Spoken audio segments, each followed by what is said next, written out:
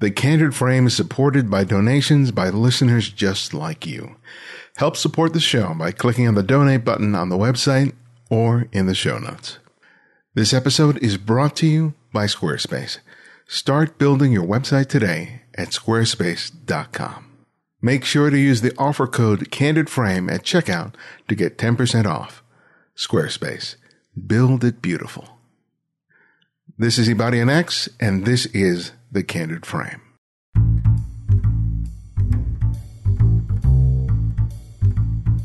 We all live such ordinary lives. We get up each morning, take a shower, brush our teeth, get ready for work or get the kids ready for school. We go through each day in activities that are very similar to the ones that we've done the day before and the day before that, making the time seem like some homogeneous blur. We don't think of those moments as being especially interesting or even memorable. Yet in the hands of the right photographer, those very same moments can be fodder for something really interesting, beautiful, and even poignant. Moments that are both familiar and ordinary can take on a quality that reveals something about ourselves and each other that we often miss in that blur that is our lives. Photographer Susan Rosenberg Jones is a photographer who's able to do that, whether she's photographing her neighbors in her New York apartment complex or her husband during the private and intimate moments of their lives together. Susan demonstrates that there is nothing that is too ordinary and not worthy of our attention when it's observed with curiosity, respect, and love. So tell me about this festival. I don't know anything about it. Oh, the Filter Photo Festival is in Chicago, and I've never been, but my photographer friends tell me it's really good. They have portfolio reviews and a portfolio walk where you put your bodies of work out on the table, and I guess the public is invited, and they come and they look at your photography. I had gone to Photo Lucida this past April in Portland, and that was a big deal. It was my first ever portfolio review setup affair, and I guess it's every 2 years. And then I was talking to some people, and they said Filter Photo Festival in Chicago is really good, as is Photo NOLA in New Orleans, and that's in early December. But I'm going to have to skip that this year because I've already spent a lot of money on this stuff. But Filter, they said the people who run it are really great. It's a very, very nice situation, and I'm going to try and show some people my work who haven't seen it before or who haven't seen it in a long time. So, how was that first experience in Portland? Well, that was overwhelming because it's huge. I mean, I think I saw 18 people. I had 18 reviews. Okay. Maybe 19 because I kind of snuck another one in. It's a lot to digest over 3 days or 4 days. You know, some people actually tape record the meetings, and I just took some notes. And but I met some people who responded really well to my work. I mean, you know, out of the 18, there's going to be some who are just meh about it, and others who, you know, they like it, but they're not going to really think of you too much. And then there's this like kind of group who respond really positively to it. And I show two bodies of work, and some, liked one better than the other, or at least got more excited, or something, responded positively to one over another. And so it was good that I showed the two. And I also got some interesting ideas from the people. That's the thing. You want to kind of think, help. I wanted help in what should I do with this next, or which, what is missing from this? How can I kind of nuance this work? Because, your photography is so personal that you're inside your own bubble. And it's, when other people look at it, you just want, especially if they do respond from the heart, then you're onto something and it's coming through. So you just want to make that even better. So it's for me, I like to go to these reviews because, the people who are looking at your images are experienced people, and they're publishers or gallerists, and some of them will never show your work, but that's okay. It's just good to get the opinions from people who look at a lot of photography. It's kind of like speed dating. It is exactly. It's speed dating. Yeah, because you have 20 minutes. Wow. And, you sit down, you open up the portfolio box and what would you like to see first? Or sometimes they want to flip them and sometimes they tell you to flip them. Mm-hmm. Well, that was your first time. Was it pretty intimidating to be with? A little bit, but not too bad. Not too bad. I guess maybe because I'm older and I don't, I'm not as easily intimidated as I used to be. And also because the past a couple of years ago, for 3 years in a row, I was a portfolio reviewer for the Palm Springs Photo Festival because my day job is in the stock photo industry. So photographers who were interested in stock would, choose me as a reviewer. And so I would talk to them about their work. So I'd been on the other side of the table. And so I kind of knew, and I enjoyed being on the other side of the table. So I figured I would enjoy it was kind of fun to switch. So what would a good review mean? A good review would mean that somebody was interested in my work enough to have some really something different to say and some critical advice or a new idea that I could pull, a thread that I could kind of pull off. Like, for example, somebody thought that with my body of work about the apartment complex where I live, that I should, because it's about kind of New Yorkers and the fading New Yorker because it's because of money and real estate. New York is changing a lot, and the people I'm photographing have been living in this neighborhood for 30, 40 years, and they're kind of the old-time middle-income New York City resident, and so someone suggested that I put a certain kind of text, and not somebody writing about demographics or history, but some novelists or poets who have lived in New York a long time and have their feelings about New York. And I thought, wow, that was a really cool idea. It just resonated with me, and nobody else had suggested that. So, I mean, that's the kind of thing a good review is. Another good review is obviously somebody getting excited and saying, oh, I love this, I'm going to publish it. That's your number one. And that's what happened with Aline Smithson of Lens Scratch. And she saw my work about my husband, and she just loved it. And she said, I'm going to publish it, and bingo, it was just published this last Sunday. So that was really nice. Yeah, that was a lovely article in the work. Thank you. Yeah, because I'd seen your other work with that one. I was really touched by.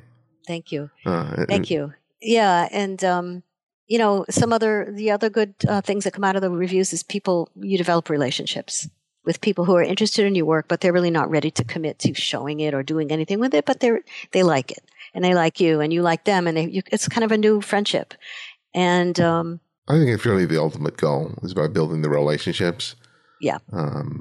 Absolutely. Yeah, because if that person really doesn't, necessarily is falling head over heels with your work, they may know somebody who might like it, or they may think of you when someone else, they're having a conversation. Go, oh, there's this woman who I saw, there's this guy I saw, whose work you might be interested in. That happens. That happened even during the festival. People, came up to me 2 days later and said, "Oh, I just thought of somebody you should talk to, and she's over there." And also another big part of it is the other photographers you meet. That is as important, if not even more important. I've developed new friendships that started with Photo Lucida. Mm-hmm. So, well, tell me about your career. Working in stock, and because you've been involved in the photo industry for a long time. Yes. Tell me about that part of your life. I worked as a black and white printer actually in the 70s, and I was a custom printer. And then we decided to have a baby, and it was poorly ventilated in the dark room where I worked, and I just said, I'm not working with them. I'm not, having a child with two heads, and God knows what the chemicals would do. So I found employment with FPG, which was a large photo agency. And now it's been bought by Getty. It was bought by Getty back in the late 90s. FPG. And I started as a researcher, in-house photo researcher, and I just loved it. I just loved it. People, ad agencies and publishers give you, they need a selection of photos to illustrate a book or an ad or anything. And then you just go and you find the photos. You just send them a selection that you think go with it.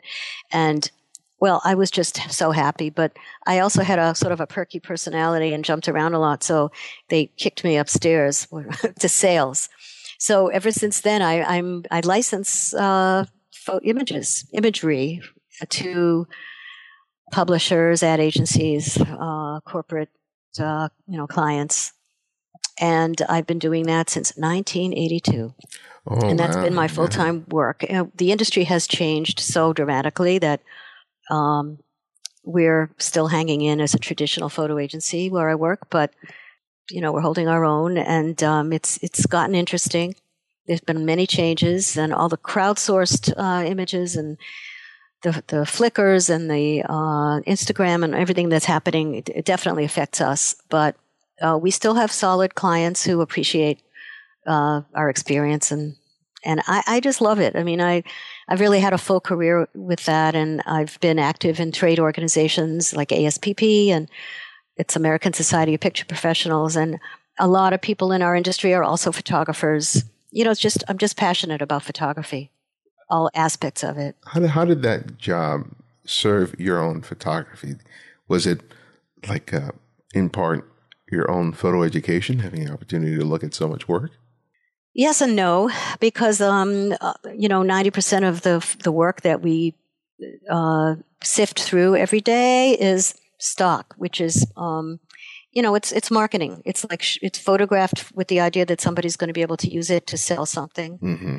And so a lot of it is happy family on the beach, everybody's perfect, that kind of thing. Yeah. So it's not, it's a lot of it is really not the authentic kind of work that I go for, that I really do in my personal work, or that I spend a lot of time looking at outside of work. But we do have, there's a lot of good photography as well.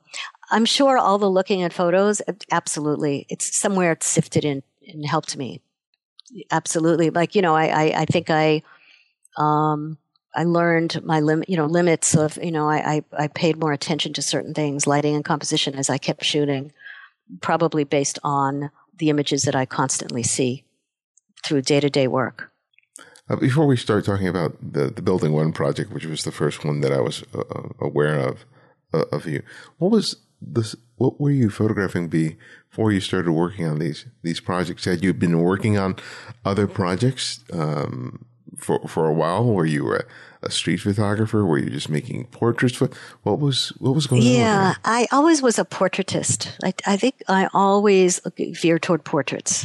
And I did do a little street photography back in the 70s and 80s, but I was photographing all the time when we were raising our daughter and juggling work and family and all that.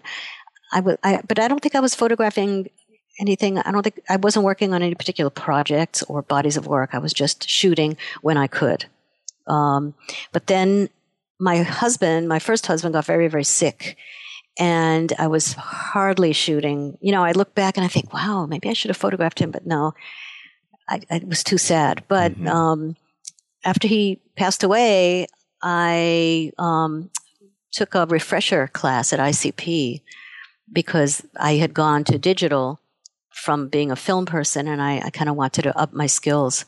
And I just got totally sucked back into photography and started photographing with more of a purpose because, I would take my camera out and shoot, but I kind of didn't know what I wanted to do.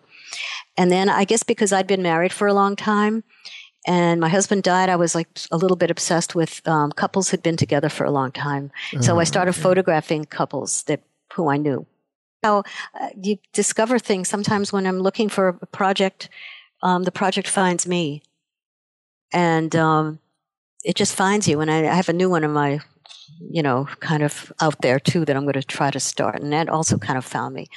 But the Building One found me when I was photographing my neighbors. I said, oh, this is so much fun because, when my daughter was little, Halloween was, was her favorite holiday. And because we live, there are 39 floors in this building, and there are like 10 apartments to a floor.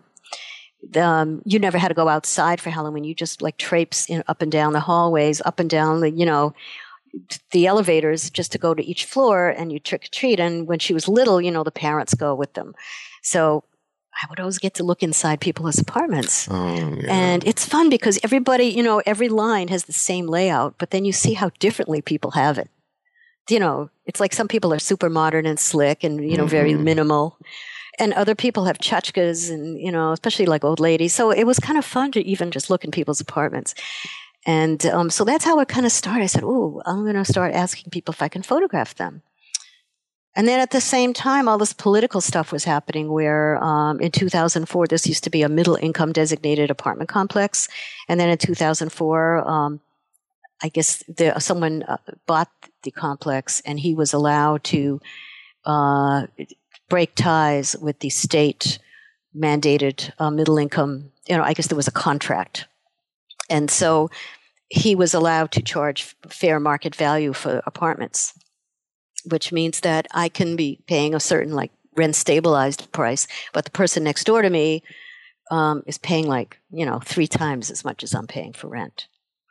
So there was a lot of friction at the beginning. People were being kicked out, mostly for, technicalities on their leases. Mm-hmm. And a lot of people left, but a lot of us stayed. And now we sort of have a protection where there was a contract made. We had some good attorneys. So we're pretty safe now. Although some people were threatened with downsizing. And some people were downsized, where they were in a 2-bedroom apartment, but their kids grew up, and they were forced to move to a 1-bedroom. That kind of thing happened because the landlord wanted the 2-bedroom to, carve it into a 3-bedroom and then charge like $8,500 for it. That kind of thing.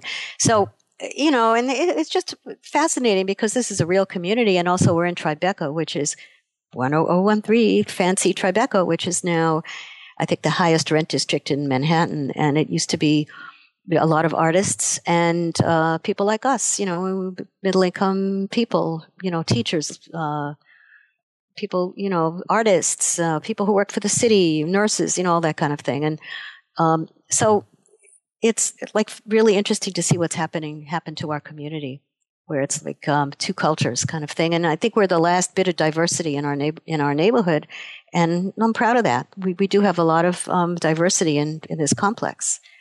So I got really interested in just photographing the old school people who've been here, living here for a long time, and I've had great response from the community here, and that makes it even more, me more motivated to keep doing it for a while. It's interesting that you live in a building and you're friendly with people. You're familiar with their faces because you see them when you're going in and out, when you're getting in the elevator, and all that. But it's another thing to enter their world in their apartment. Yes. And what were you surprised by? I mean, you mentioned the fact that, it's may be the same layout as your apartment and they're doing it differently. But what more surprised you as you began entering these people's lives to make these portraits? Well, it's really fun because some people, you would never do. People who would rent now in 2015 would never do this. But back then, in the late 70s, early 80s, mid 80s, when people rented, there were more renters in New York. It was a renting city. Mm-hmm. And people just, the idea of what, the limits of the boundaries that you had then were much bigger than now. People, I went into one apartment and they knocked out a wall and they put in French doors. They added closets. They carved out there are people who made like a little extra room. But where they put a partition that's just shy of the ceiling. So if they ever have to move it, I've gone into apartments where people knocked down all the cabinets in the kitchen and built these really cool shelves. And, I've seen somebody, most of them, we have all the old school people, the original tenants have the same ugly late 70s wood parquet floors, the tile floors with the squares. And, but one woman put in like plank. She just did a whole new, hardwood floor. I mean, so that was really interesting to see how people, they don't care they're renting. They live here. And they just did what they had to do. Yeah, because I have relatives who live in New York, mostly in the Washington Heights area, and they've been there 40, 50 years. Mm-hmm. And it's like, that's home. That's home. And that's exactly, that's like the crux of my whole project here is that it's home. This is home. And people are staying here, and no matter how much Tribeca changes and what's going on around them, this is home. And so a lot of people, there's deep, you go in and there's clutter and tchotchkes on the wall and filled with collections. And, you could see that people have been living here for a long time. And this is where they live. And they just deal with it.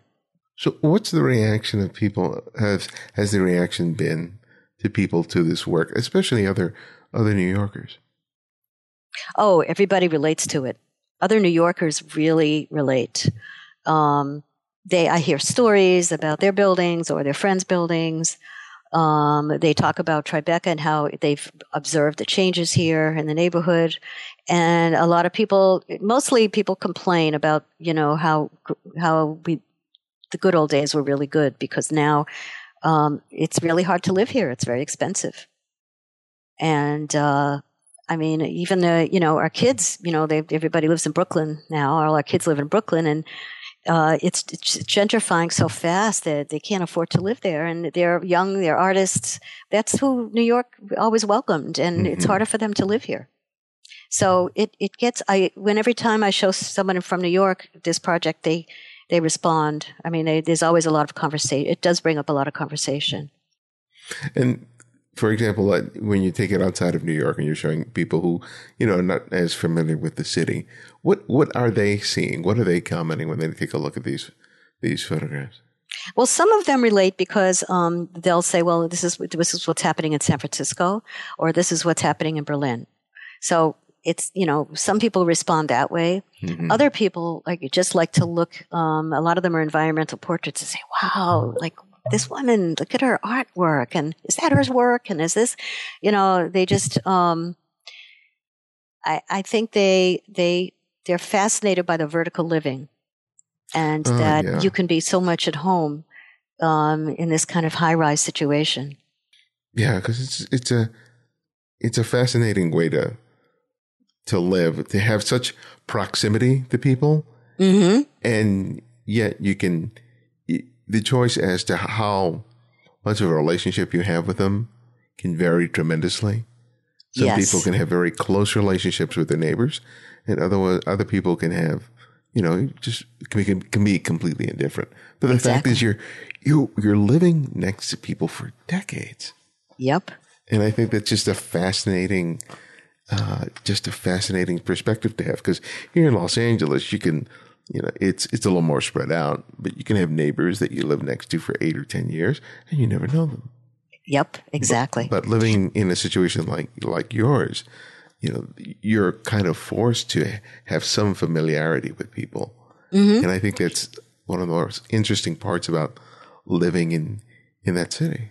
It is. It's fascinating. I mean, we've seen each other's kids grow up just riding the elevators up and down, and it is fascinating. I remember many a times when my daughter was little, on the floor here is so friendly, just your neighbors. And I remember the two guys across the hall, they made cookies and they put them out, I don't know, one Christmas time. Like they made a little table, put in the end of the hallway, and all the kids in the hall, were eating the cookies. I mean, it's like, it's really nice. And, now that I'm photographing people and I'm asking people to photograph them, they say, oh, they're recommending other people. And they say, do you know this one? Do you know that one? I said, probably only by sight, because a lot of people, you don't know their names, but you know them. People are often very private about their personal space, mm-hmm. and opening themselves up, particularly to a photographer, even if it's a neighbor. Yes. Still you're introducing a camera into the space. Yes, it's a very fascinating. First of all, some people, it just takes forever to get them to agree. Mm-hmm. But if they give you a window, of like a guy will say, well, it's my wife. She thinks she looks bad in pictures. I said, oh, don't worry about that. Then I just have to find the wife and convince her some way. But once people do let me in, even if they're not that, they're a little wary, once just let me come in and it'll be great. You'll enjoy it because I really love the experience. I mean, I love walking around their apartment and looking at stuff and talking about it, because people always have interesting things to see on their walls. Well, one of the things about pulling this off is about being persistent, which you certainly have been. But how do you discern where, okay, I need to keep trying with this person and and start chipping away so I can finally get into their apartment, and other people where you just go, no, that's just not going to work. How do you, because, you're asking a variety of different people and, some are going to be a wash, but others are possibilities. So how do you sort of discern between those two? Because I'm trying to make a mix. I'm also aware of the big picture, and I'm trying to make a mix of ages and to show that it's not all retirees aging out of this complex and who are eventually just going to, go to a home. Mm-hmm. There are some people here who are still like maybe in their 50s and they have teenage kids. There are still some younger families here, and there are a few, which I'm really trying to get now, kids who grew up here, and I guess they were on the lease, and their parents moved away, and they still live here. So we actually have young people here who grew up here, and I find that fascinating. I just want to show a mix of ages. So sometimes I'll let people go if they're just not interested. One guy said, a family said, I really love your project, but my wife doesn't want our kids on the internet, So I guess I respect that. Okay. Mm-hmm. Next, but thank you.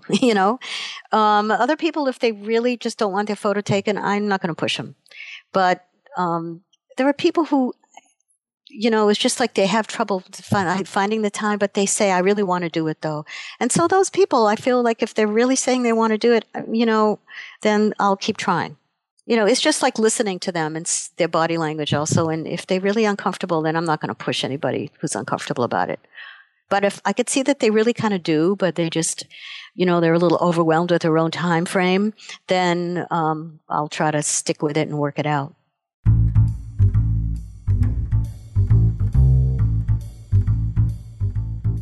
Now, one of the things that I hope you do after you listen to each episode is that you visit the website of the photographers I interview.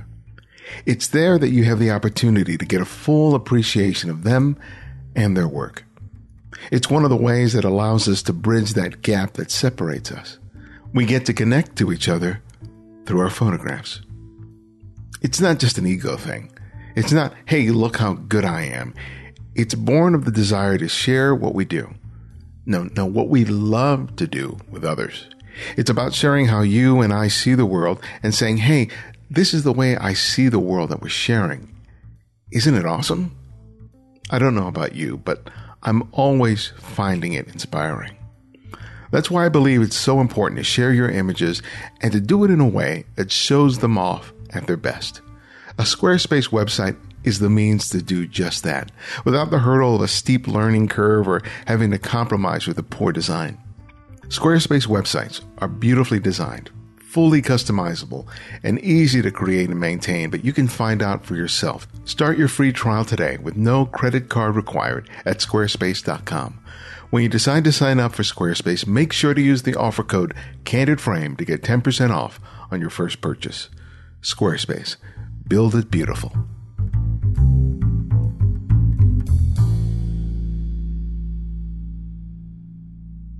Well, the other body of work that I recently saw of yours that really spurred me to want to talk to you was the series that you've been doing about your husband called Second Time Around. I mean, I think that's just, it brings up a bunch of different feelings for me. I mean, it's just, it's not as simple as I could describe it, but it's much more,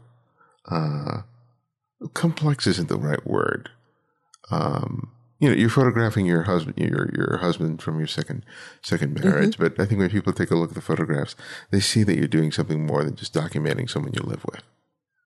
And tell me about, describe what that is, because I'd like for you to describe it rather than me. You mean about just the photos themselves? Yeah, or what you're doing with the photographs. Okay, well, yeah, I just found it, I guess when, after I met Joel and then we got married and we were living together, I started to, I was photographing him because it was delightful to me. Like, he was delightful. It was just fascinating the way we felt so comfortable together right from the beginning. And having been married for so long before, I just, was just comfortable living with a man and doing in the mundane day-to-day living. So, but there was this excitement too, because we were a new love and totally in love newlyweds. So it had that thrill of of new love and getting to know somebody and all the quirks and everything. So I think I started to photograph him because I was just fascinated by him. And also I felt that I was in the photo too. Yeah, you certainly looking at feel him that. with like love and humor and him doing his little things, taking care of his plants and cooking, because he's into cooking or he's like into doing his organizing things and all his little hobbies and interests, and just sort of following him around the house and just catching him in his quirky moments, or even going with him to the barbershop and he has a shave and how he looks totally happy, and just he's, it's sort of fun to look at him, and it's with love and it's with humor, and I feel like I'm in there with him in the picture. Yeah, that's something I certainly feel in those photographs, because there's such ordinary, almost mundane moments that you capture, but they're so intimate. And I think the photographs are really infused with that. And your presence is certainly felt when I take a look at those photographs, which is one of the reasons I love them, because I think about my marriage and I think about I see so many of those moments in those shots. And there's... Go ahead. Yeah. No, I had experimented with the remote, and I had put myself in some photos with him. I had us in bed, like cuddling and all that. But then I said, man, that's almost like breaking the fourth wall. I don't know. It just didn't feel right. It wasn't necessary. I felt it's more that I'm in it when I'm just observing him quietly. Right. Do you know what I mean? Yeah. Yeah. Yeah. I was reading in the article about how you see yourself and how you see each other differently, because you're older, you're falling in love at a much different time. So your priorities and the things that you would consider in a relationship are much different. Talk to me a little bit about that. Yeah, well, some of my young friends who are like on internet dating, maybe they're in their 30s or early 40s, and they tell me, oh, this guy, but he does this weird thing and he does that, and I'm, all the quirks and idiosyncrasies of someone, I've seen it all. And I have a very high threshold for baggage and quirks, and so does my husband, because we're older, and I think when you're older, you're more accepting of people, and you have a higher, threshold. You have a broader sense of what's important in a person, and what's important for a true friend and somebody to spend a lot of time with and to be a support and a partner. Then when you're young, you're looking for these exterior you have a checklist. Yeah. And, that checklist goes out the window when you get past 60, I think. You just, first of all, I'm experienced more. I think we're more experienced at looking at people and making those judgments about what's right, what feels right. So, we definitely both had the higher thresholds, and even our bodies and our looks, and, you get flabby and you get crepey and you get gray, and that's okay. It's who we are. Yeah, I love that about your photographs because it's all flaws and all, but you can see that your affection for him comes across in the photographs. Yeah, And yeah. and I'm so glad. yeah, but tell me about his collaboration with you because it's opening her up to someone's camera, particularly when the images are going to get out there. That could be a minefield in some relationships. So tell me about Well, that. it was so funny because at first, I was taking a critique class, and had started doing this body of work, this project, and I would bring the pictures in, and he said, "But don't bring the one of with my tushy or whatever it was." And I said, "Well, why not?" He said, "Well, I didn't want people to look at me naked like that."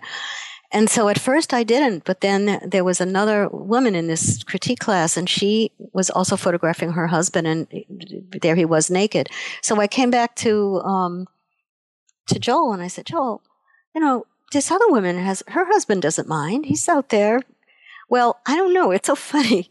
He said, "Oh," and then he thought about it, and then he said, "Okay, you could show them," and that was it. And then it was like a switch flipped or something, and he was totally fine with it, and he was enjoying it. And as long as he's okay with the way he looks, he doesn't matter what part of him you show, as long as he feels like he looks okay, like he doesn't look particularly bad or in a photo, which I would never show somebody looking bad anyway. But as long as he's fine with it, he's fine with it. And it was so cute because he came with me to Photo Lucida. He was touring around Portland when I was doing my reviews. And then in the Portland Art Museum at night, they had the portfolio walk where you set out your wares on the tables and the public come and look at your photos. Who was flipping his own photos to show people, tushy and all? Joel. He was showing, and it was really very sweet. I'm just thrilled that he is fine with it. More than fine. I think he's happy now about it, and I guess because he recognizes that it's all about love. Yeah. And also, a lot of my photographer friends are like, "Oh, they all want to meet Joel. Like he's famous." Oh, that must help. Oh, it does. Oh, it does. yeah. It helps a lot. Yeah. So he's very, very supportive.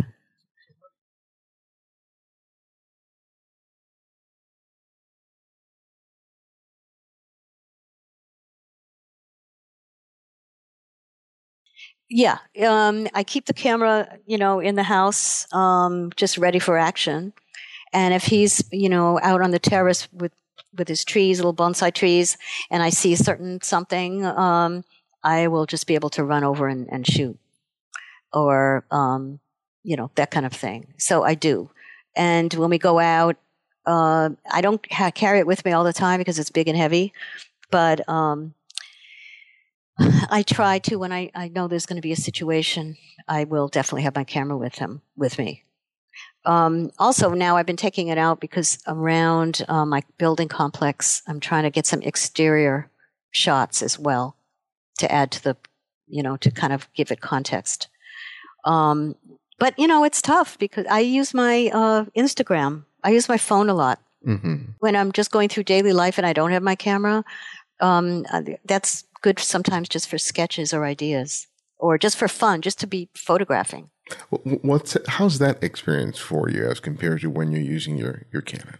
I love it. I just love it. It's just like having my little buddy camera with me all the time and doing things that I wouldn't do with my big camera, like photographing people on the subway. I would never pull out my, digital, my SLR and start photographing people on the train. But with my handy little iPhone, they don't even know I'm doing it, and it's really fun. Just little slices of life that I just enjoy it. So if I have to go to work and I can't photograph because I'm working full time, at least before work, I can have a little fun shooting. Yeah. So I love it. Yeah, I loved a lot of the sites that you had on your Instagram, particularly on the subway. I mean, Thank whenever you. I've been in New York, it's one of the things I really like to do. And like you said, having the phone makes it a lot easier. Oh, yeah. I can just concentrate on people's interactions and all this kind of thing without their knowing it, and it's just sort of a freedom, and it's a lot of fun. Do you think that working on these projects, the one in your apartment, the one in your husband's, that having something to really sort of focus on over the long term has really helped your skills as a photographer? And if so, how? 100%. Yes. I think when I was sort of just shooting randomly, like, oh, I'd like to take your portrait, and oh, I'd like to, that was fine. But now that I'm, working on bodies of work, editing and sequencing is very, very important. And those skills are just so great to have and to keep developing. And it's frustrating, but the interesting things come up. Like, for example, like I photographed somebody 2 days ago, and whatever I chose from that shoot, now today I was looking at different photos already, because, you get wrapped up in something personally, and then but you have to step back from it and then edit it later. Mm-hmm. Because then you'll look at it differently from when you're so steeped in the emotion of it. But yeah, I feel it's really helped my photography. Helps me trying to focus on the nuances of a project and what makes it interesting. And like, I know I'm interested in it, but how is somebody going to look at it? What is going to draw someone in, and what is going to keep someone there? Who have you come to trust or rely on for feedback on your photographs? Do you have other photographers, other artists, other people who you sort of turn to and say, I really trust their opinions about work, especially when you're in the midst of working on something? Yes, I do. I have some photographer friends who I always, I really appreciate when they like my work. Two of them I can think of now: Russ Rowland and Paul Kessel. Ruben Natal San Miguel. I was in 2 group shows this year, and so when he likes something, I really feel good about it, because I know he has a high, he has a good eye. Mm-hmm. I've had teachers who are just beyond; they're just so wonderful. Amy Arbus and Karen Marshall. Karen Marshall, I think, really taught me how to look at my own work and edit it. Although I would still sometimes when I do a shoot, just like 2 days ago, I say, what would Karen like? What would she say? Because I try to, try to use her method all the time. So that has stuck with me. I think she's a master at editing and sequencing. So yeah, I've learned from people that way. Stella Kramer, who's a consultant, she's not a photographer, but she's a photo editor, and she's really wonderful. And she also has a really good eye for editing and sequencing. What was the hardest thing to sort of, because editing, I think, is really critical, and I think it's one of the harder things to learn because you're often so close to your work. Yes, exactly. But what do you think was the most critical thing to get past or to learn in order to be an effective editor of your own work? To try to take my personal emotion out of it.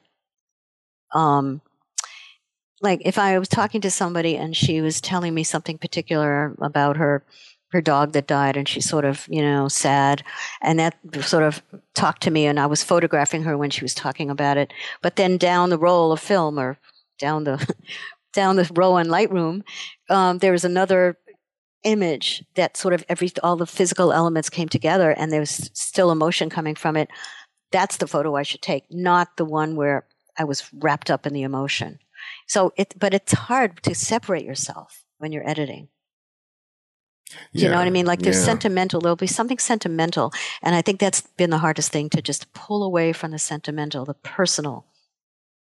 With the Joel work, it's hard because it's all sentimental and personal, but I still have to pull away enough to say, is this a good photograph? Does this tell a story without people knowing the backstory? Yeah, because sometimes I go into critique classes and they'll show you a photo and they'll say, well, this is what was happening during this was blah, blah, blah. But, if I'm just looking at the photo without you talking, I have to like the photo. It has to talk to me without listening to you talk about it. Yeah. So I try to maintain that for my own work all the time. And it's really hard to say, okay, if someone were looking at this photo, they don't know anything about anything. Would this photo talk to them. Yeah. And above the singular image, you're having to think about how these images work in relationship with each other. Because I don't know what the number of images you have in that portfolio of your husband Joel is, but if you're dealing with just 20 or 24 images, that's 20 or 24 images from hundreds, if not thousands of images. Exactly. That is really hard because sometimes even though you like an image a lot, it may not fit in the mix somehow. It may not fit with the other images. And so you have to let it go because in the sequence or, it's just one extra photo of him sleeping, but you want to use the other one because somehow it goes more, you know what I mean? Right. You want to, another thing is you want to keep variety within the portfolio. Like I don't want picture of him, at a certain eye level, like a certain distance for 24 photos. You want to have some, wide angle, some very close, some, you want to have a variety so it doesn't get boring. Some from a little high, some from a little low. So, you're always trying to put them together to keep it flowing. So, personal projects are like your children. Yeah. You're always very dutiful about them. You're always trying to protect them and take care of them. But eventually you have to let them go. Mm-hmm. And when you think about your projects, whether it's building one, whether it's the project that you're doing on your husband, what are your ultimate hopes for these projects? What would you like to happen with them? Well, it's funny. The one about my husband, I had no ultimate hopes at all. I was just doing it. It was just for an exercise. But when I showed it to Aline and then she put it on LensCrunch, I've gotten so many nice strangers have reached out to me, but emailed me. A lot of them widows or widows who remarried and said, "Oh, yeah, it reminded me of my own story," or "Oh, I hope that will happen to me," or so that has been really gratifying. I just feel so wonderful about that. So I don't know. I mean, I'd like to see. It seems like it's something that resonates with people, for those personal reasons. So I never thought of that being in any kind of form, like a book. So I'm not sure about that one. The building one, I would like to make a book. I think I don't know. I feel like that it's a book. But I'm not there yet. I'm still trying to figure out the nuancing and the sequencing. And, that's part of the reason I'm going to the portfolio reviews, just to get some ideas or people, that kind of thing. But it's true. People who saw this body of work said it should be a book, but I just don't know what kind of book, Yeah. I'm still working that one out. But, it's funny because when you shoot, you say, well, it's great to shoot and just satisfy my own needs to do it. But, they're photographs. They're two-dimensional objects and you want people to see them, So, I just feel like the Building One project is another New York history kind of thing, And so just for that reason alone, I'd like to be archived in some way. Well, my last question that I ask each guest is I have them recommend another photographer for our listeners to discover and explore. And it can be anyone, someone you've long admired or someone you've recently discovered. So who would that one photographer be and why? Okay. I would say Karen Marshall, who I mentioned is a mentor, who's a wonderful photographer. She's a wonderful editor and teacher. But she also, in her own right, is a wonderful documentary photographer. And she's been working on a 30-year project about female friendship. And she started with these girls who were living in New York City, I think when they were teenagers. And she has photographed them over the years. And she's going to have an opening at Hampshire College where it's going to be a retrospective of this work. And it's going to be multimedia. And I think the opening is in October. But she's really a wonderful photographer. And so that's who I recommend. Oh, nice. Well, and where can people go to find out more about you and your work? Well, they can go to my website, but it really needs, that's my next project is upgrading my website, but it's SusanRosenbergJones.com. I post a lot on Facebook, Susan Rosenberg Jones, and I'm on Instagram with the same long name. And please, email me and contact me. I'd love to hear from people. Well, Susan, thank you so much for making time for me this morning. I really enjoyed talking to you. Oh, thank you. I love your show, and it was really nice talking to you, too.